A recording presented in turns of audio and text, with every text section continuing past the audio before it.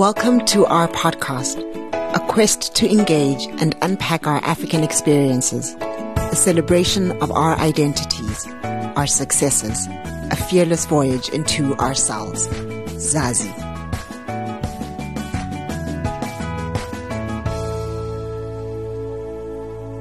Hello, Christine. Hello, Patricia. How are you? I am alive. Yeah, okay. I guess I would say so also. I'm feeling, how can I say that? Mixed feelings. Yeah, it's that time of the year and like that sort of burnout situation and just trying to make it to December. Exactly. The burnout, it's like, someone said that November, it's like the Friday and Saturday of the week or something. Yes. I'm really feeling it, like ready to stop everything, to rest. And also the weather. Okay, I think you enjoy cloudy days, if I'm correct, right? No, not particularly. I just don't think I'm as touched as so many of you are. Oh, okay. That the weather is not living up to your expectations. Because for me, if it's not bright and sunny, I'm like, oh, I don't like it, blah, blah, blah. But hey, yeah. And today is one of those days. And I don't understand because it's November. We should be like having bright days, long sunny days. But I was thinking about it this morning actually. And, because I have another colleague who also gets terribly touched when the weather is not aligning to his expectations. And I think oftentimes, maybe let's say I feel my generation of like people of color that I live among are not necessarily relating to like climate change. And, you know, it seems like this very distant thing. But then when I hear people like yourself who are just like, hey, this weather is not living up to like what I was hoping it was. What is up with that? And I think there's actually an opportunity there that lies in tapping into your inconveniences. Yes. And creating. And to start the conversation. Correct. I think definitely we can see how the climate patterns are changing. And I told you that last time I was on a Zoom meeting with someone in Eastern Europe, almost sitting with a t-shirt, while here us in Johannesburg we had like jerseys and it was cold. And yeah, definitely. And all these catastrophic climate events that is happening, it's really we need to be worried, I think, and do something. I don't know who needs to hear this, but whoever is out there making decisions about the shows that get rebooted or like giving new life. There was a show once upon a time in my youth called Captain Planet, that could do with a rebirth. Captain Planet. Okay. It was like targeting kids. Or... Yes, it was targeting kids. It was like animation and it was designed to teach us to be better to the planet, you know, like don't litter and why you shouldn't litter. And like, I mean, a typical example, not that they said this in Captain Planet, but in this day in life, in townships in particular, litter goes around and it goes into those water drainage systems. And so then when it rains or like things like that happen, it overflows and it causes blockages and then it just becomes a mess on the road. And it's from something as simple as littering or like not giving a damn about what happens to your waste and being careless about, you know. It's the same situation in Kinshasa, and especially the littering, it's with all these plastic bottles. When it rains, oh my God, it's not a nice sight. But yeah, I guess that's it for our little, how can we say that, climate warriors or something. But what's next? What are we talking about today? Well, because, you know, the show is called Uzazi and you've always told us about this term in Swahili of Uzazi, and I think it was just a great time to maybe just sit and reflect and shine a light on us as women and our experiences as African women in particular, and how we are received in this world, and a little bit about the truths about us. That's a great topic, yeah. Because, you know, sometimes I think there is this perception that all African women are superwomen, that we are omni-capable, that we are these warriors, these fighters of light. Yes, and nurturing. And, you know, and that can't possibly be true. Because, yes, there are those people, but there are also just ordinary women who live in these patriarchal societies that burden them, that impose things on them, that impact their lives in such a way that they will go forward and, impact their own children. I watch what I call Sangoma TV, which is like, shows around like, African traditional practices and healing and customs and such. And I was watching an episode just yesterday where this girl, she is, mixed race, if you will, born to an African mother. And this medium says to her, you must never talk to your mother about who your father is. I'm here telling you now that your father is a white man, yes, but you were conceived painfully. So whenever you mention this thing to your mother about who's my father, it hurts her. Stop it. I'm telling you, like. That's what the Sangoma told her. So this medium, because now these people are different things. Okay. So this medium is telling her that, hey. Stop, yeah. Yeah, just stop it, So now imagine that mother who is raising this child that has come from a painful experience and she needs to raise her into being a young lady in this world, but she looks at her and she remembers the trauma that she suffered. Wow. And, so yeah, hey, so there's this thing called the mother wound and it's real. Yeah, no, completely. You know what you're saying? First of all, when you mentioned, when you talked about, this thing of being a mother, there is something that always, strike me in Congo, in the Congo environment.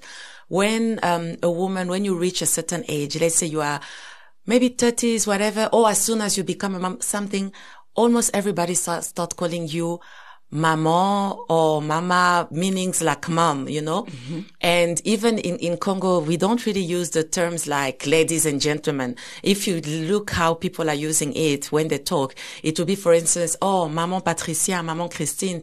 And I always tell people it feels like motherhood somehow is forced on you. Like, you have to become a mother, even if you're not, like physically a mother to a child, but it feels like now you are becoming the mom to the community, to like everybody just around, they will be saying like, oh, something even like, oh, a mom like you, quote unquote, a mom like you behaving like that. Oh, as if when you reach a certain age, you need to embody, all the characteristic of being a mom, a mother. Or she doesn't respect herself. She doesn't hold herself as a mom. And the thing is that the mom factors comes back a lot. And I always like triggered, if I might say, or, when I read on internet and I'm like, no, but not every woman needs to be associated with motherhood, So it feels like you don't even have a choice. It does feel like you don't even have a choice. And I have taken the decision not to be anybody's biological mother.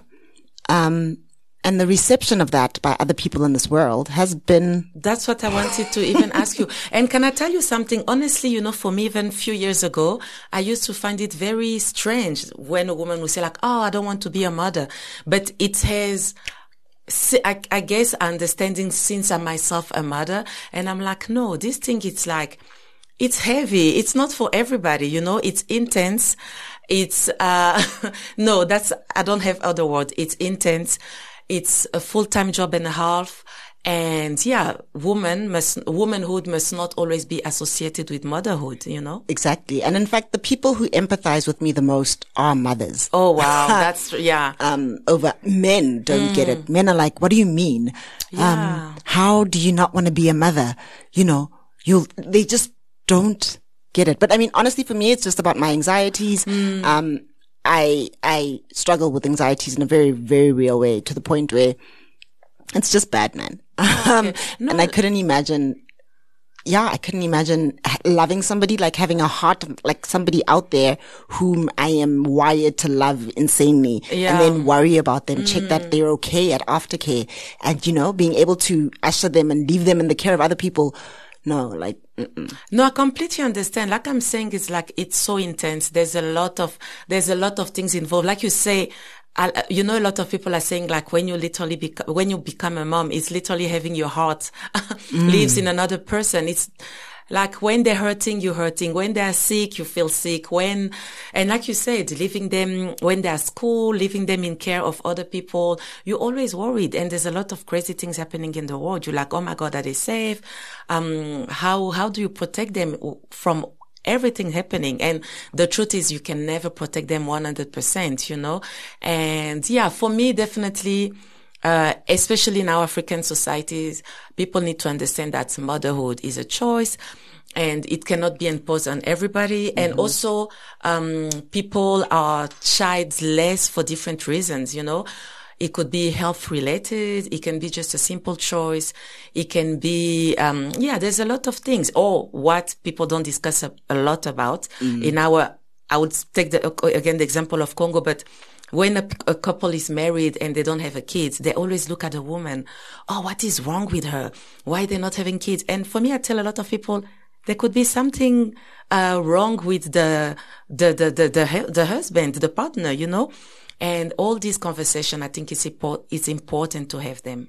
And I think they're not had enough, in fact, especially where a married couple are not able to conceive. I mean, I know my fair share of women who have struggled to fall pregnant, and that's all they desire with like their hearts, you know, is to be mothers and to be able to bring a child of both them and their husband.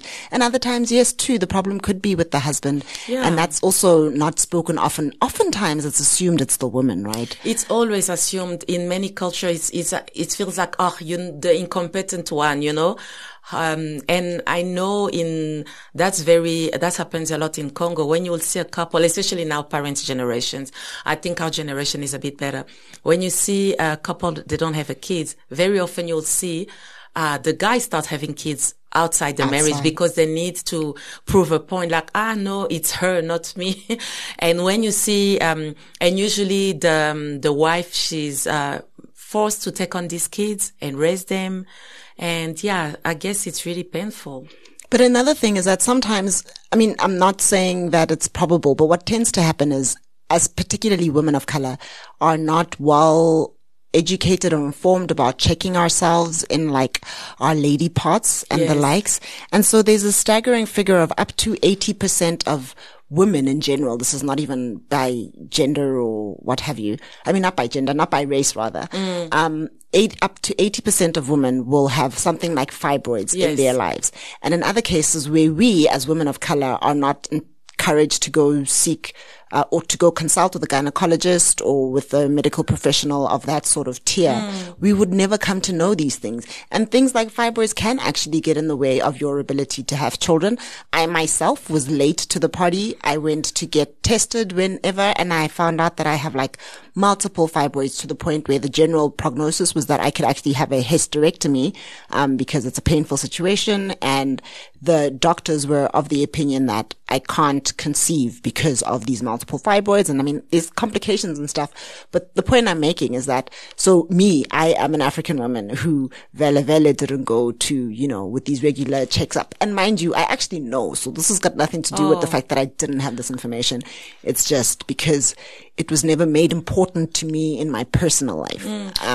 I think what you say is so important. All these issues of having checkups, and I think not only for women, for both men and women, you know, we're just coming from October, which is the Breast Cancer Awareness Month. And and I always tell to people around, definitely, I think starting a certain age, this is conversation also that we need to have, in our surroundings with young girls. Going to, checkups, gynae checkups, like you said, check for fibroids, for endometriosis, right? Yes, endometriosis. Endometriosis. And especially fibroids is very prevalent with Black women. Other things like, cancers, your pap smears, etc. And I always, like to think like the earlier you get them, you've got better chance of treating anything that is happening. But this is also another big issues, related to motherhood. I remember when, or to wanting to have kids. I remember when I was having our biology lessons, in high school. Our biology teacher, her husband was a doctor. And I remember she used to say that a lot of people who would go to her husband because they could not conceive, they were suffering for something like blocked tube or something. Okay. And apparently it was also very prevalent, and it's something that you can pick up very quickly with checkup. But usually, because of what you're saying of not going to regular checkups, it's only when they can't conceive, then they will be like, actually you've got this, you've got block tubes, you've got fibroids, you've got this, you've got that. So yeah, definitely for me, I'm a big advocate, having suffered from fibroids myself and having had 2 fibroid removal, 2 or 3. I'm a big advocate of checkups, of regular checkups, and the earlier the better. Well noted. So yes, I'm the lesson here. Please learn from me. Go out there and get checked. And I hope as many of you actually have access to these facilities. Yeah. Because in South Africa, I imagine that in the public health care systems, you do have the support. Yeah, access is also very important, but I guess we can always start to a general GP. Okay, we don't want to turn it into a health features, but it's very important, definitely. Now I'm gonna make a little, how can I say that? A little pop culture incursion there. Have you heard Kerry Washington's stories? No, but I hear she made some revelations about her father or something, yeah, right? So talking about this, how can I say, these fertility issues among couples. So, Gabrielle Union she wrote a biography where she revealed that she recently discovered that the person she has known all her life as being her dad is not a biological dad. This is Gabrielle Union or Kerry Washington? So sorry, Kerry Washington. Okay. Sorry. So, what happened is she wanted to do a show. You know, African Americans, they do a lot of these shows where, you get ADN tested and then ancestry things. Ancestry things, yes. So she was scheduled to appear in a show where they're gonna go get her ADN and try to locate her ancestry. And in that show, her parents, they had to, they were supposed to feature us there. And I guess this is where the parents, they're like, oops, hold up. We need to tell you something very important, because I guess with the ADN testing, they would have picked up that the ADN was different or something like that. So, she went, so they just told her at that particular moment, like, because the couple were suffering they were having fertility issues. And at that time also it was a big taboo. And for what I see, so they had to use a sperm donor.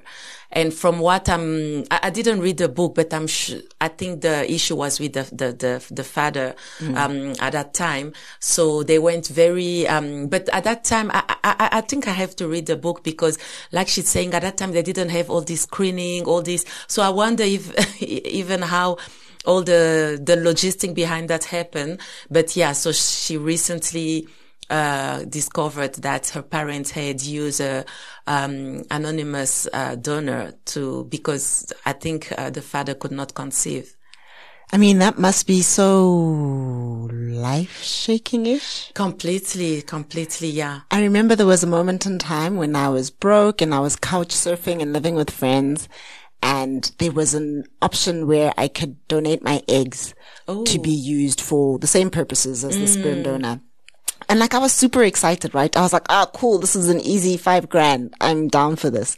And then the thought just occurred to me, especially because I knew then already that I didn't want to have children. And I was like, oh my gosh, imagine like walking the streets and seeing somebody, like, I have really distinct eyes, for argument's sake. Yes, you do. And so now imagine seeing people looking like you.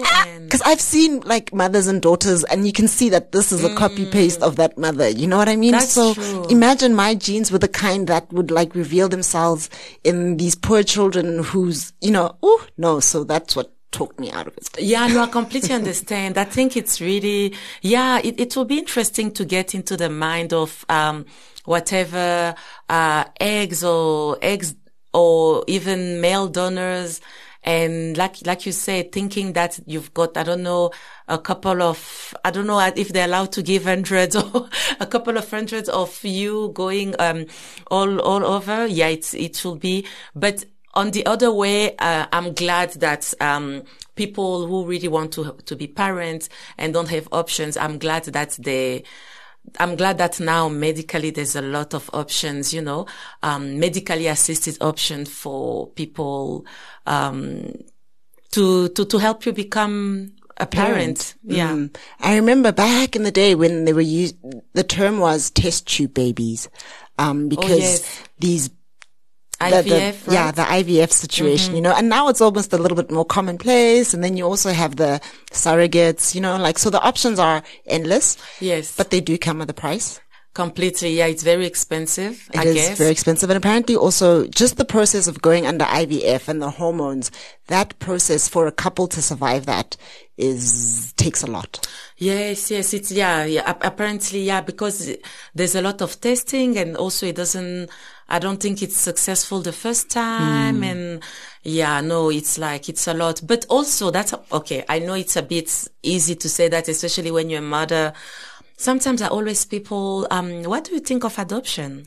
I've always been down for adoption. But I know for men in particular, straight men, let's say, the idea of caring for a child that is not of your loins, is not a comfortable one. Okay. So then the next sort of thing that I've settled for is, because I've always welcomed the opportunity to take in a life who finds themselves in unfortunate circumstances, right? Like I have no qualms caring for people, for children. Yes. I love children like to bits. So if ever, God forbid, anyone within my family orbit, is in a situation where there is a child left that needs to be cared for, like I would be, you know, hey, hi, like, you know, I'm here for that. Yeah. But I also just believe that part of why I exist on this planet is to be a vessel of support for my family. So whatever way that comes, I'm here for it. Yeah, no, I like that. And also, but like I said, I think there's no correct way or right way to go about it, because, now I'm seeing on my Facebook feeds a lot of testimonies of adopted children, especially interracial adoptions. And a lot of them they've went through horrific. Okay, I don't know if horrific, but they went through a lot of trauma. You know, for some of them it was not easy. I mean, you from Colombia, Brazil, Ethiopia, Angola, whatever, Africa, whatever, all these countries. And then you go there, especially back in the times, people, they were not really, I feel like back in the days, people would take another child for another race and they would try to make them as if they're raising a little white person. And I know, I've seen a lot of, testimonies also of, adoptions gone bad, etc. But also, I'm also like you, I'm always thinking if I find, like I said, a life, that I can assist, I will happily do that, you know. I will happily do that. Yeah. It is a tall order, but I mean, I'm down for that. But there are actually also a lot of men of color who find themselves in those caregiving, situations. Because we are in November now, is actually, you know, you were saying October is Breast Cancer Awareness Month or something of that nature. Yeah. November is the male version of that, right? Like, so men are encouraged in November to check their prostates, to, you know, do all of these things.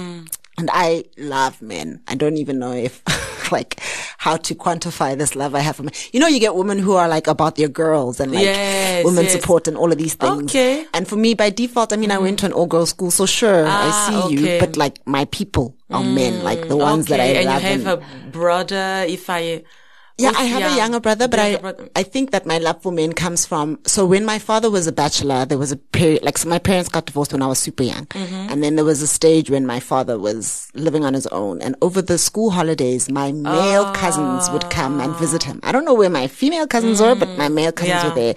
And I was the only girl, and I was surrounded by these older boys. That's beautiful. Like these big brothers who were genuinely like beautiful people.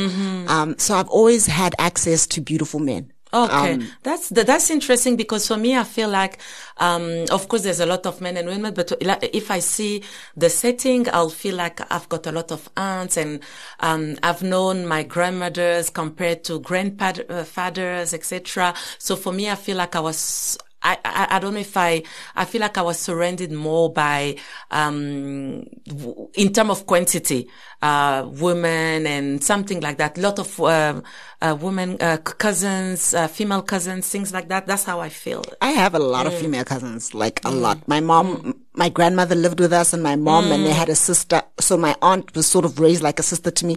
I've had a lot of exposure to women. I just can't quantify what this thing is with men. I love men, but that's again, like I said, I've always had access to really, really good men. Yes, and sure, I've had dogs in my life, but the dogs were far fewer than like the awesome people, But I think it's good to say that because we live, because of the patriarchy where we're living in, there's a lot of discourse around like, oh, have the patriarchy. And which is also important, but also equally, you're really showing that, we need to, how can I say? Yeah, we need to celebrate the good men around us, you know. I'm a mom to a son and, you know, I feel like we really need to find balance between discussing and denouncing the patriarchy, but also celebrating and making the good men around us loved. I know in South Africa there was an era where all the focus was on the girl child, right? Yes. So take your girl child to work day, girl children this, girl children for the sciences, girl children for this. And so like the boy child was almost overlooked, forgotten, put to the side. Neglected. Neglected in every way, you know? And so, yeah, you're right. There does need to be a balance somewhere, somehow, to get that right. But just in speaking of good men, like, and me and my obsession with Sangoma TV, I need, which channel is that? Because is it like on DSTV? Because I need to check. There's just several shows on DSTV that speak to this topic. Okay. I'll get to that. But, one of them, and actually this was something as Sangoma said to me in real life. So it wasn't even on Sangoma TV, but they were saying that the majority of the people that consult with them are women. Yeah. And that men seldomly, however, when men come to consult, they're coming to consult to open the door for them. They're coming to consult about themselves and how to improve their lives. A bit selfish. No. Well, yes, if you will. Okay. But when women consult, they are coming to consult to say, hey, that fiance of Patricia's, I want him for myself. Oh my God. I want that. Malicious. Yes. So women consult maliciously and men consult, as you would say, selfishly, but they're more concerned about themselves. No, now I understand it's more for like your self-progress or something. So it's not selfishly as it is, self-progress, whereby women are out there consulting to try bring you down, to try, to try further themselves in malicious ways. Oh, wow. Wow. So yeah. Yeah, but quickly, for those who don't know, can you explain in few words what is a Sangoma? Because I know it's very particular to the Southern African culture. Okay. So in the African indigenous belief systems of Southern Africa, or let's just focus in on like South Africa. Okay. You get, I guess, a variety of healers or people who have a gift that is in this line of healing. One is the Sangoma, and then you get like Inyanga, which is literally a healer, and then you'll get like your prophets, and you get there's a term for a medium, yes, Zulu. Okay. So there are different like gifts that one can have, but the Sangoma would be the one who does bone divination, like so they would read the bones to communicate to you something or other about your circumstances in this life. But they are not the one you would speak to if you wanted to get a medium, right? And then, so the medium is literally the one who will like, intermediate. Yes, a conversation between you and your ancestors or your loved ones who've crossed over. But yeah, that's another world. Yes, that's a topic of another day, but it's very interesting because, I feel, I think I told you that before, but I feel like there is like a really, resurgence of, let's not say it's a resurgence, but I've always been fascinated somehow how in South Africa, these two systems of belief, coexist. While coming from somewhere like in Congo, they'll be like, oh, no, like people don't want to hear about this kind of thing. So, I think we really need to dedicate an episode to that. And, because I feel like in South Africa, I feel like these things quite, coexist, together quite well. And it's interesting, but, it's like I said, it's just a topic for another day because I feel like it's vast and yeah. Yeah, it is so vast. You know who else is sort of dabbling in this kind of topic by coincidence? Is our girl, Poppy Sibia, there in Ghana. Oh, really? So yeah, she decided to go looking for these witch houses. So in Ghana, there are women who get cast out into the peripheries because they are accused of being witches. And so there's like a pot there where they live. So Poppy was like, hey, I heard about this place. I want to find out what this place is. So she's gone and shared with her viewers. Talking about Poppy, when is she coming back? Do you know? Or, because like I was saying, I really want to meet her in real life. And guys, if you haven't listened to our episode with her, you need to go back and listen to it. But talking about these witch houses, I was having a chat with my mom recently, how in Congo, just to go back a bit into the motherhood discussions, in Congo, there is really this thing that I believe is brought about by all these new wave of churches, these, how do you say that? Evangelical churches, etc. There is a pattern in those churches. For instance, if a woman can't have kids, or if things are not going well in a marriage, whatever, they always like, oh my God, look out for your mom. She's a witch. She does that. She does that. So there is always this thing of pointing fingers at women. And I was telling my mom how I've noticed it's a lot around the mother, the grandmother. And I was telling my mom, I was like, no, this is deeply rooted in self-hate, in patriarchy, you know, because she was just telling me a little story of some people she knows where this lady completely disregarded her mom out of her life because pastors and people at church told her that, the mom was at the root of all her miseries. I don't know, in her life, in her marriage, whatever. And she really, even when her mom was like so sick and on a deathbed, she could not, she didn't want to approach her mom. Then I was telling my mom, I was like, interesting. I never heard anyone accusing their dads or their granddad of being like the witch or whatever of the family. So, again, for me, these things, it really shows how women and mothers, we go through a lot. Like, you're responsible for everything that's not going well in your family, your kid's life. That's a mom. I don't know if it's the same thing in South Africa. It is absolutely the same thing in South Africa, particularly because, I mean, the notion of like an absent father is very real, right? So that means that the expectation falls wholly on the mother, to raise a child, to be responsible for the fiber of that child's, like, everything. Yes, their integrity, their corruption, their everything is all because of the mother. Oh yes, that's very true. I see that in the narrative, even in African American society, like whatever, the absent child, but it feels like, again, they're pointing the fingers on the present mom. You're responsible for being present in a nutshell. Because like when I was speaking about the mother wound earlier and how it was defined as the mother's wound is the mother's unprocessed trauma impacted on you as a child. And oftentimes this is a burden that daughters bear the brunt of. And it's brought about by patriarchal systems, right? Like, so men and the not being seen, and either that you must marry me and you must be a loyal wife and you must cook for me. You must be a mom also. You know what I mean? And so women are encouraged to be quiet, to be submissive, to be, all of these things that are not taking up space. What you're saying, it's so important because I'm really liking this new generation of African girls. There's a lot of chat, I don't know if you've seen them, around first daughters. Like you say, especially in the African context, when you've got the first kid, if she's a girl, she's expected like to be a sort of deputy mother, she needs to do everything, and a lot of people are saying like, no, they didn't enjoy their childhood, teenhood, whatever, because from maybe age 10, 11, 12, you're supposed to be like a deputy mom. And these African diaspora families, living in Europe where the mom has to work so hard out of the household, because it's not like you can't stay at home, because it's just, you need to hustle there. And then you've got these teenage kids that need to feed their little sisters and little brothers, do the homework, whatever. So there's sort of a revolution around all these kids. They're like, no, we're not doing that anymore. We changing things. It's like, I am a firstborn daughter.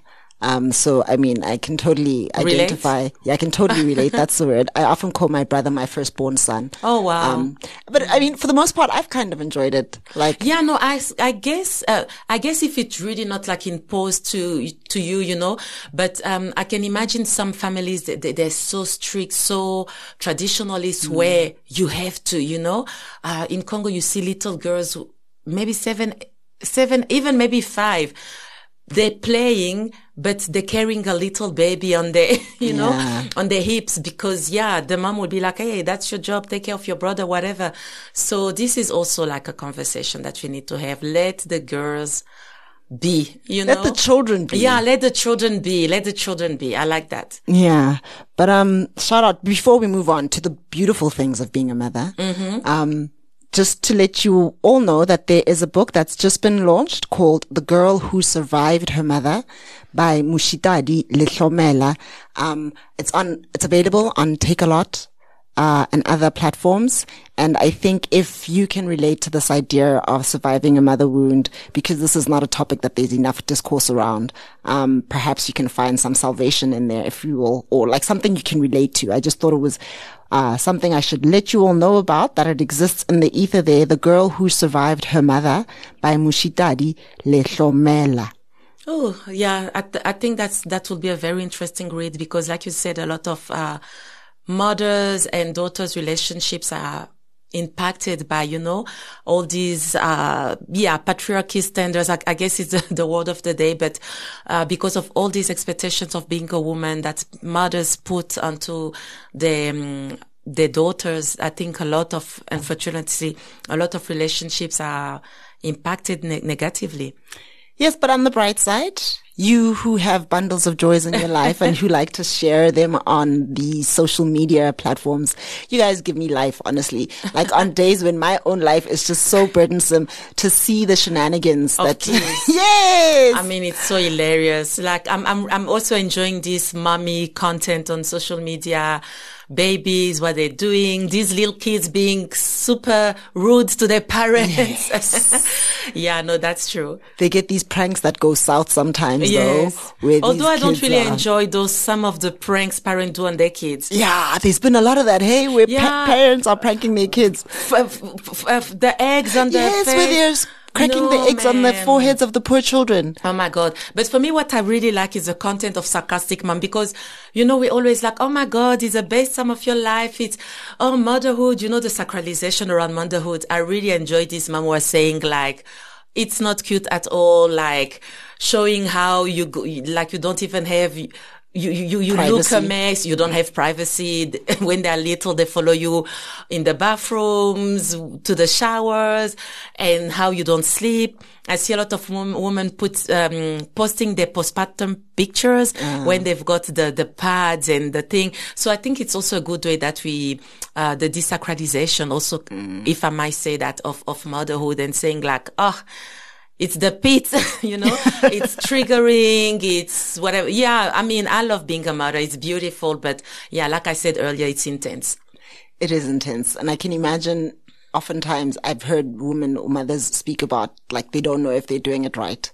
I know, that's the thing. You never know if you do it right, how the kids will turn out. And there's so much going on in society with social media. You always stress out. But yeah, I guess as a mom, just try to show up every day and do your best. And most importantly, get help, have a support system, have your little village. There's a lot of joke going on like, they say it takes a village to raise a child. Where is the village? I don't see them.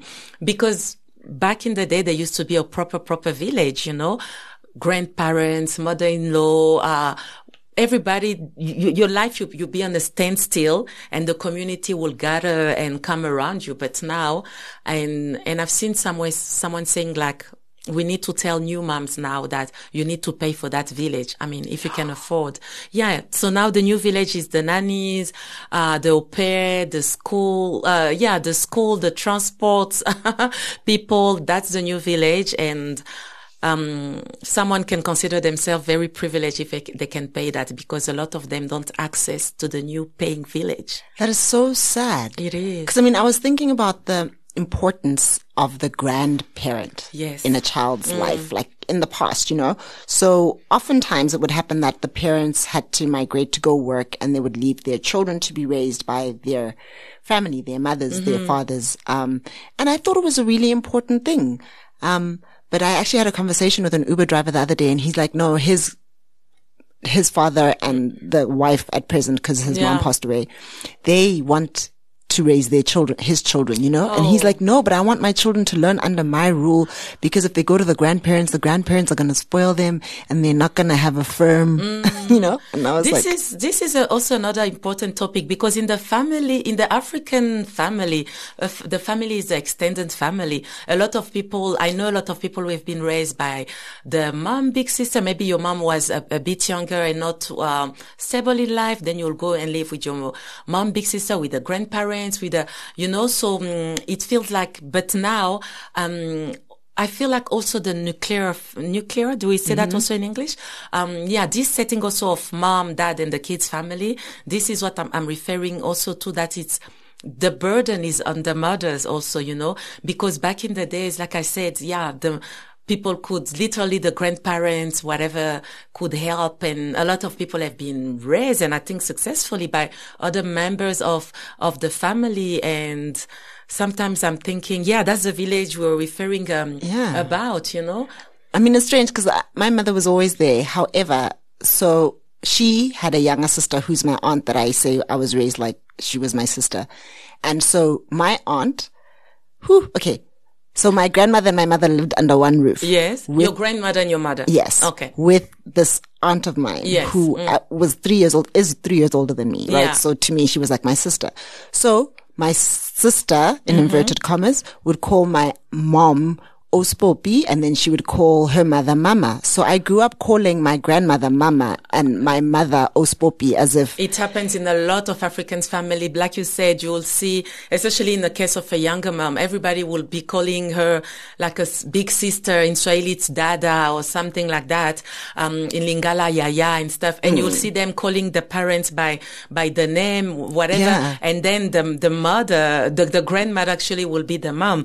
But you know, yesterday I saw something super interesting on Facebook. There's a tribe, I believe they are from Ethiopia, Afar tribe, Yes, the Afar tribe from Ethiopia.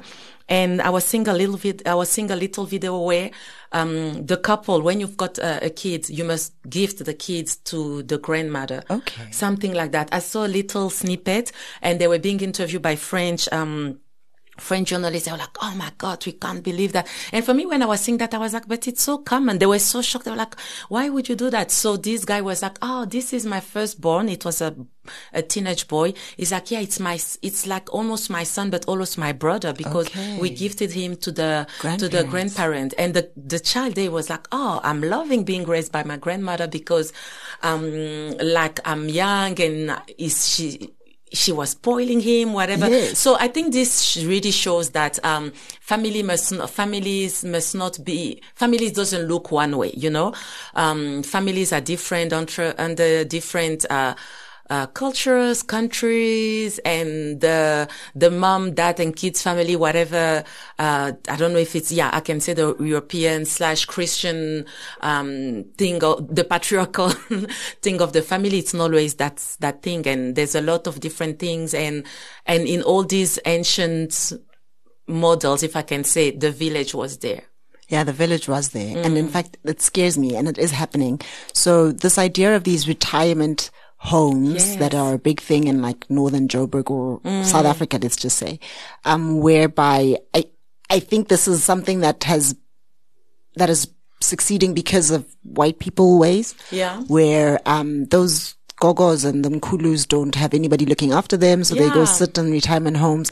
And now it's happening in our African communities. Completely. And it's so not nice, you know? No, it's not nice. Like there was always place for an elder in our homes. Like you said, most of us, we grew up with our grandparents.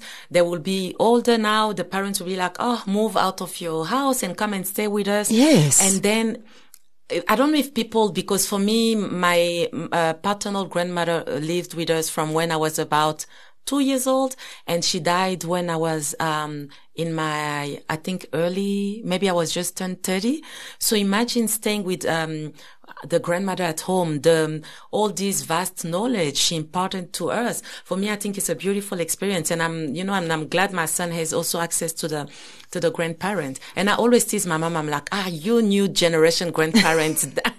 Like I said, no, just be like this, all these storytelling to kids and teaching What are them they doing stuff. that's new age? For me, I feel, I always say that jokingly, but I feel it's true. I feel like, they're not taking seriously, and I'm not talking about like my parent, but in general, I feel like they're not taking seriously, all our generation, we're not taking seriously the transmissions part. And for me, I really love transmission, talking about memories, past members of the families, really like the transmission. For me, this is what I have received from my grandmothers. The transmissions, back in the day, back in the time, talking about the family trees and the family dynamic and whatever. So for me, I think, it's so important. Do you know what I want to be when I get older? I want to be an old woman teaching kids this transmission business, sitting under a tree. That's what I want people's to be children as at my well. feet with like my grey mane of wisdom. My God. Like I we want need that to more. do that. God must grant us this long and healthy life. Yes, please. And we need to do that. And then we need to continue podcast under the marula tree. Yes, completely. Yeah. Patricia, my friend, I think perhaps it would be so fruitful to hear from other mothers or other women about their experience in this realm of womanhood. So let's hear from our friends out there from the diaspora to tell us about what it is for them to be she. Yeah, no, definitely. I think, it will be interesting to hear from new moms, for veteran moms, for moms to be, or people who want to be, who want to pursue motherhood. But definitely, I'm looking forward to see what they want to share with us, and just to hear where they are, how they're feeling about all this thing called motherhood. And how they are building their villages to get them through this very daunting task of motherhood. Let's hear from them. What I wish I would have been told or knew before the arrival of my wonderful bundle of joy would be that it is such a joyous occasion, but it's also like it's also a period of loss. Loss of your old life, loss of your identity. A huge one is loss of your autonomy. You cannot navigate the world the way you used to anymore. It definitely has made me feel like my body is not my own, that everything I do is now dictated by someone else. It's such a beautiful thing bringing life into the world, but it's very overlooked a lot, especially when it comes to the mother. We overlook a lot that we might not be very happy about, like the fact that you don't have as much time for yourself as you used to, or the fact that you cannot do the things you used to do before, like simple things like go out and do your hair or go do your nails or have impromptu, like your life is not your own anymore. You have to consider another human being's life because they are very much dependent on you, especially if you're breastfeeding. Also on the topic of breastfeeding, I wish someone had told me that breastfeeding is not as easy, and that honestly speaking, whether you breastfeed or you give formula to your kid, it is perfectly okay whichever you choose, because breastfeeding is not fun at all. But I would say I'm not myself anymore. I feel like I'm not myself anymore, and I need to reinvent myself with this new development in my life, which I'm very happy about, But giving birth to a child and parenting is definitely not fair on the mother. It's unfortunately is the way it is. It will always be more tasking on the mother than it will be on the father. But I've been enjoying every moment with my little bundle of joy. I do have a lot of reconciling to do with the old life that I've had to let go, and may have not been ready to let go, but I have to now, and I have to forge a new identity. Hi, my name is Sipilele Magakula, but everyone calls me Sips. I am a cultural practitioner. I run an NGO called Antidote Culture, where we help Eswatini-based creatives be able to monetize their talents. I'm also an entrepreneur. I run a business called Batter Bakes, where we make gluten-free, dairy-free, and sugar-free goods, but not taste-free, in Eswatini, first of its kind actually in the country. I also am a consultant. I do branding and copywriting for brands locally and internationally. So I wear a lot of hats, and being a multi-hyphenate and a woman in business and in all these different diverse spaces is challenging at times, as everyone else expects you not to measure up. And that concept of measuring up has been something that has held me back from actually doing all the things that I've wanted to do and manifest the things that were inside of me. I've always been afraid and lived with the fear of the greatness that I behold, and a fear of failure and a fear of success, because I always thought once I succeed, I won't be able to measure up. And when interrogating that feeling, it took me back to childhood, where you were always, African children can relate to this, that you're always being chastised if you're not doing better than everyone else. Your grades have to be top tier. Your mannerisms, everything about you has to be exceptional for you to be able to have a space in any platform. And I think that can be so crippling, and it was crippling to me because I was unable to do anything for very long. I was depressed for over a year because of that crippling fear of failure. And now that I've start to come into my own and pursue the things that I want, I have vowed to die empty. So to live out all the things that are inside of me. I luckily have many gifts, but that comes with a lot of responsibility and pressure. But in this year of 2022, I have willed myself to do it all and try all. And I haven't done everything that I want to do. It's just the beginning. So my message to other people who are trying out there is to not be afraid to be seen trying. There's wealth in that as you empower others to do the same. I always say I share my journey, or try to share my journey in real time on my social platform, Sip with Sips, on Instagram and Twitter. But sometimes it's just me having a good time because I want to show people that you don't have to be a perfect package to do amazing things and make an impact in the world. And I want to release a podcast about shame and the wealth in sharing those shames, because you can bring about a community and find your tribe and find your people that can help you continue to work on the things that you think you're not so good at. So yeah, that's me. Good luck to everyone trying out there, and let's not be afraid to be doing it out loud. Hi everyone, my name is Buddy from Johannesburg. I think one of the things for me since becoming a mother is that you have a newfound appreciation for your own mother and how you were raised. This is obviously given that you had what we'd consider a good upbringing.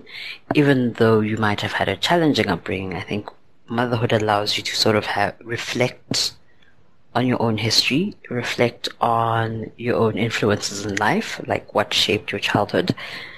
And I think you come to a sense of realization where you understand why some decisions may have been taken by your parents, given the information or the situation at hand at the time. And I think it just allows you to be more kind as a human, to be more appreciative, to be more empathetic to them, to who they are currently as a mother and as a grandmother, because you understand more of what their life journey was. And at the same time, it makes you sort of be present in the moment in terms of your parenting, because then you try to think to yourself that if I'm having these reflections now, what will my child be reflecting on 20, 30 years from now when they have their own kids? Will they look back on their childhood and think, I understand what my parents did and I appreciate? Or will they look back and think, my parents didn't do enough or didn't try hard enough? So I think it makes you look inwardly and at the same time to the future.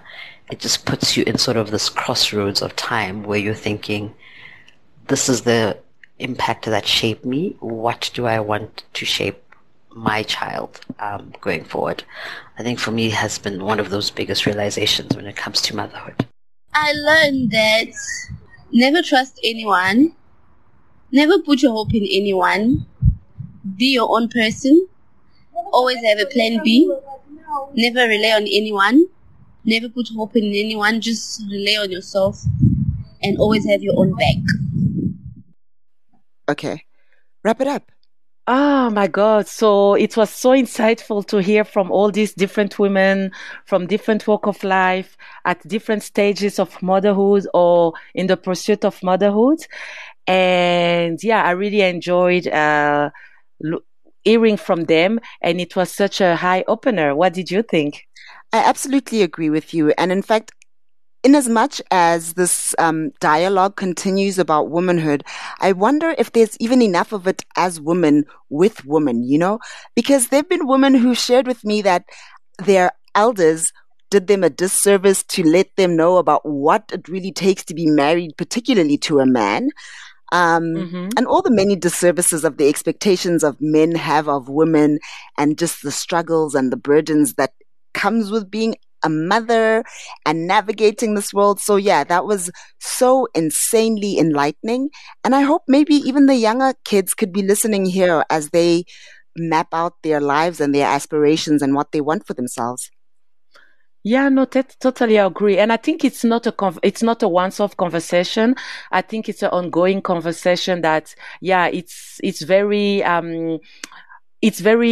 important as women, even men, and like you say, even the younger generation, to keep on talking about the beautiful aspect of motherhood, but also the struggles and all the challenges. And it's a very I'm very proud to belong to a generation where people are talking openly about the challenges associated with motherhood, and it doesn't belong to such of a sacralized part of womanhood. And like I said, young people are sharing all these challenges on social medias, on blogs, talking to their friends openly about it. And definitely it's an ongoing conversation. And I'm sure we'll have more installment of motherhood or womanhood or things like that, right?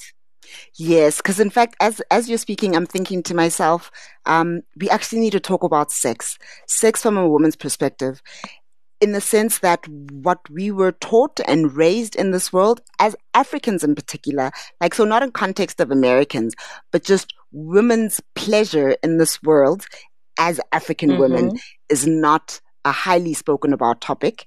And I reckon we should file that one for 2024. No, definitely. I'm looking forward to that one. Let's start hunting already our sexperts to help us tackle and unpack this subject. But it's also just like motherhood and everything that related to our well-being, to femininity and just to life in general, which we need to, like you say, we need to file and dedicate an episode to that. So yes, I'm looking forward to it. Sorry, I need to say this now so that I can remember.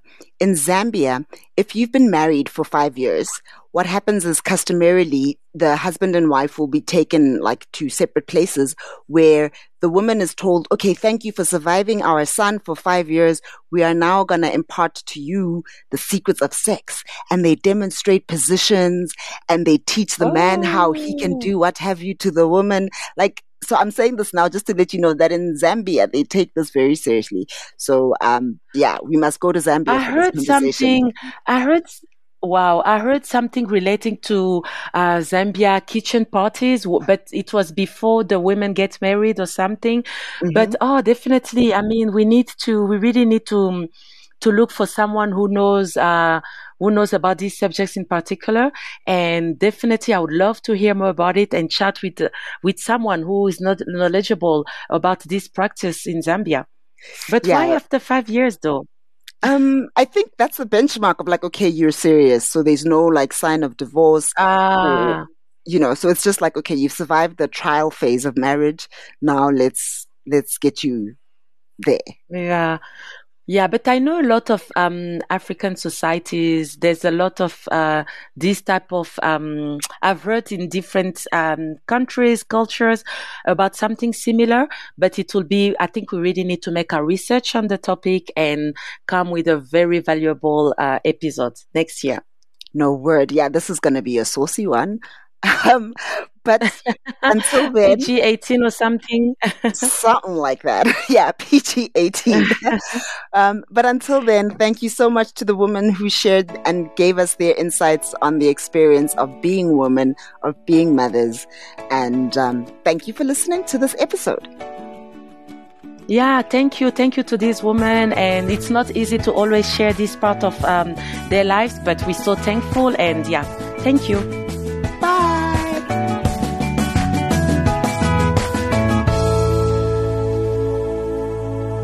You've been listening to another production from Solid Gold Podcasts.